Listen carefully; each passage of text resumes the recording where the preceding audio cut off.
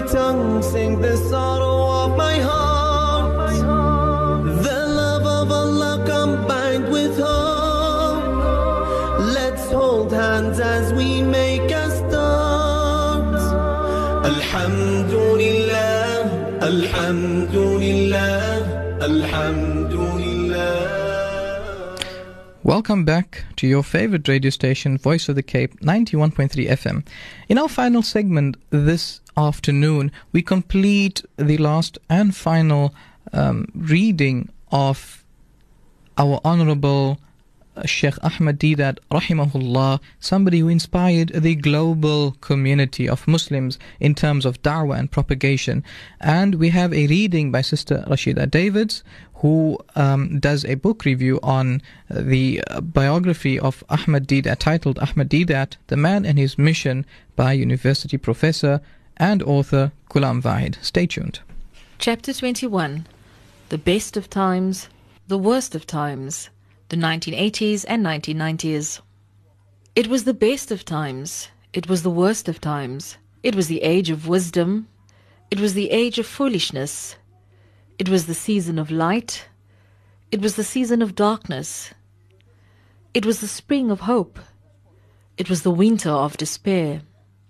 We had everything before us. We had nothing before us. Charles Dickens, A Tale of Two Cities.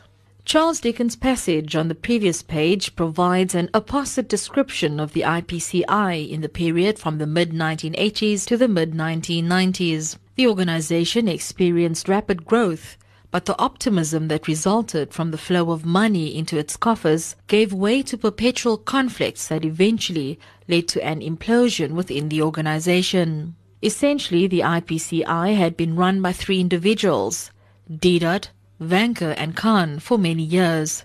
By 1989, it suddenly had 46 employees, 7 trustees, and regularly called on the expertise of lawyers and accountants. The organization had grown beyond the expectations of its founders, yet lacked elementary corporate governance practices. This, together with the entry of new personnel and resulting personality clashes, created a dysfunctional environment. Organizational morale and productivity was deeply affected. Of the 46 staff employed at the IPCI in 1989, 45 had worked there for less than 2 years. Shabir Basha was one of the young Turks who joined the IPCI in the 1980s. In his matric year, Basha was writing an English project on religion. He read Deedat's booklet, Who Moved the Stone, and was so inspired that he visited the IPCI for more information. He met Deedat and chatted with him for almost an hour. Deedat gave him a few books to read and requested that he return within a week for a test. Basha passed his test, and Deedat persuaded him to join the IPCI.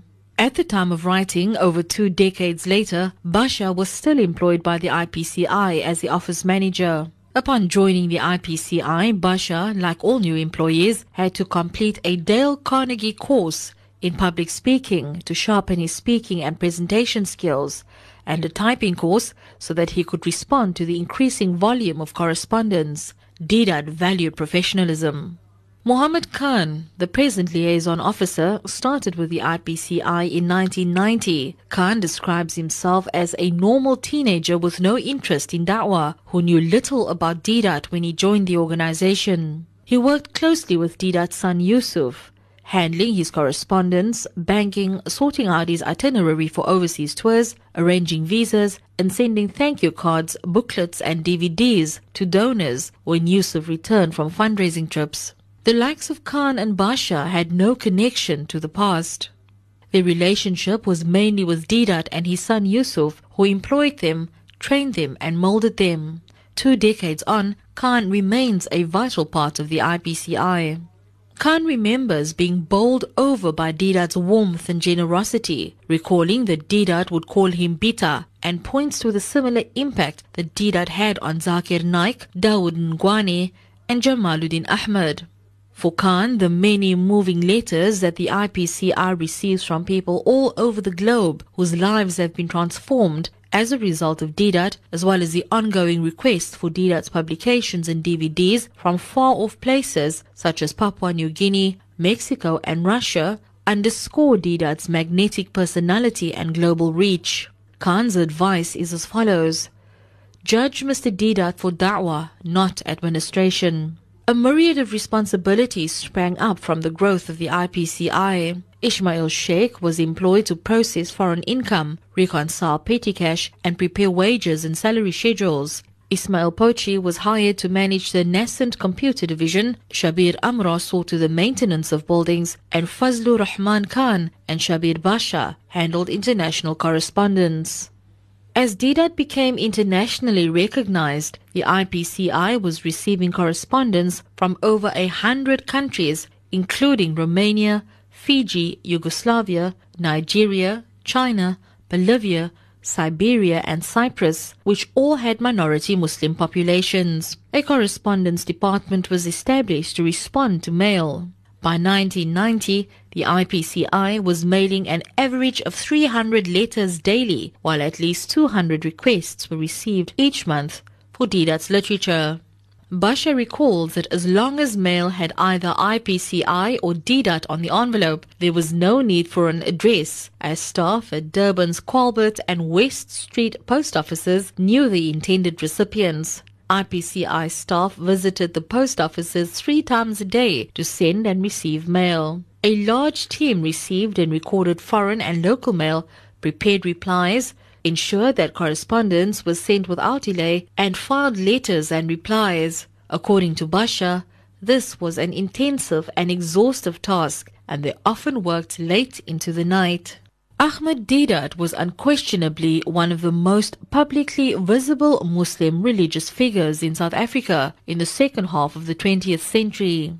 There is no doubt that this self-taught man of broad smiles, waving arms, steely stamina, piles of books, a mind of dogmatic certitude, and ready answers had a profound impact on many in the Muslim world, as well as Christians who were forced to re-examine their texts and their understanding of the Bible. Notwithstanding the controversies that occurred in his public and private life, Deedat always gave the impression that he was at peace with himself and his God as far as his mission was concerned. Anyone who knew Ahmed Deedat knows that no matter what, he would have the last word. I think that it is to be in tune with God. See, if you are trying to fulfill the plan of God, His word, automatically, I think that this spirit permeates in the person. The Quran says that the truth comes from God alone. So, do not be of those who doubt. There is only one truth, and that truth is from God. Whatever God says is the truth. Once you are in tune with that, you vibrate on God's wavelength.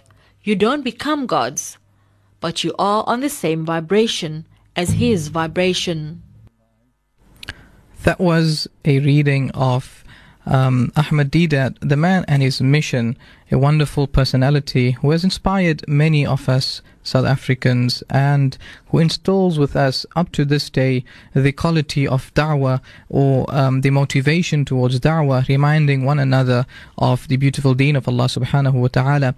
Respected listeners of Voice of the Cape, I hope and trust that you've had a wonderful program with us this evening, and I thank you for tuning in. We hope, inshallah subhanahu wa ta'ala, that you'll tune in the future, as well as, take inspiration from the beautiful advices as well as lessons learned in leadership, in being the vice-gerent of Allah subhanahu wa ta'ala in this dunya. From myself, Muhammad Sheikh, until the next time, keep well, keep safe, keep steadfast on deen, and keep my family and myself in your du'as. Wassalamu alaikum wa rahmatullahi wa barakatuh.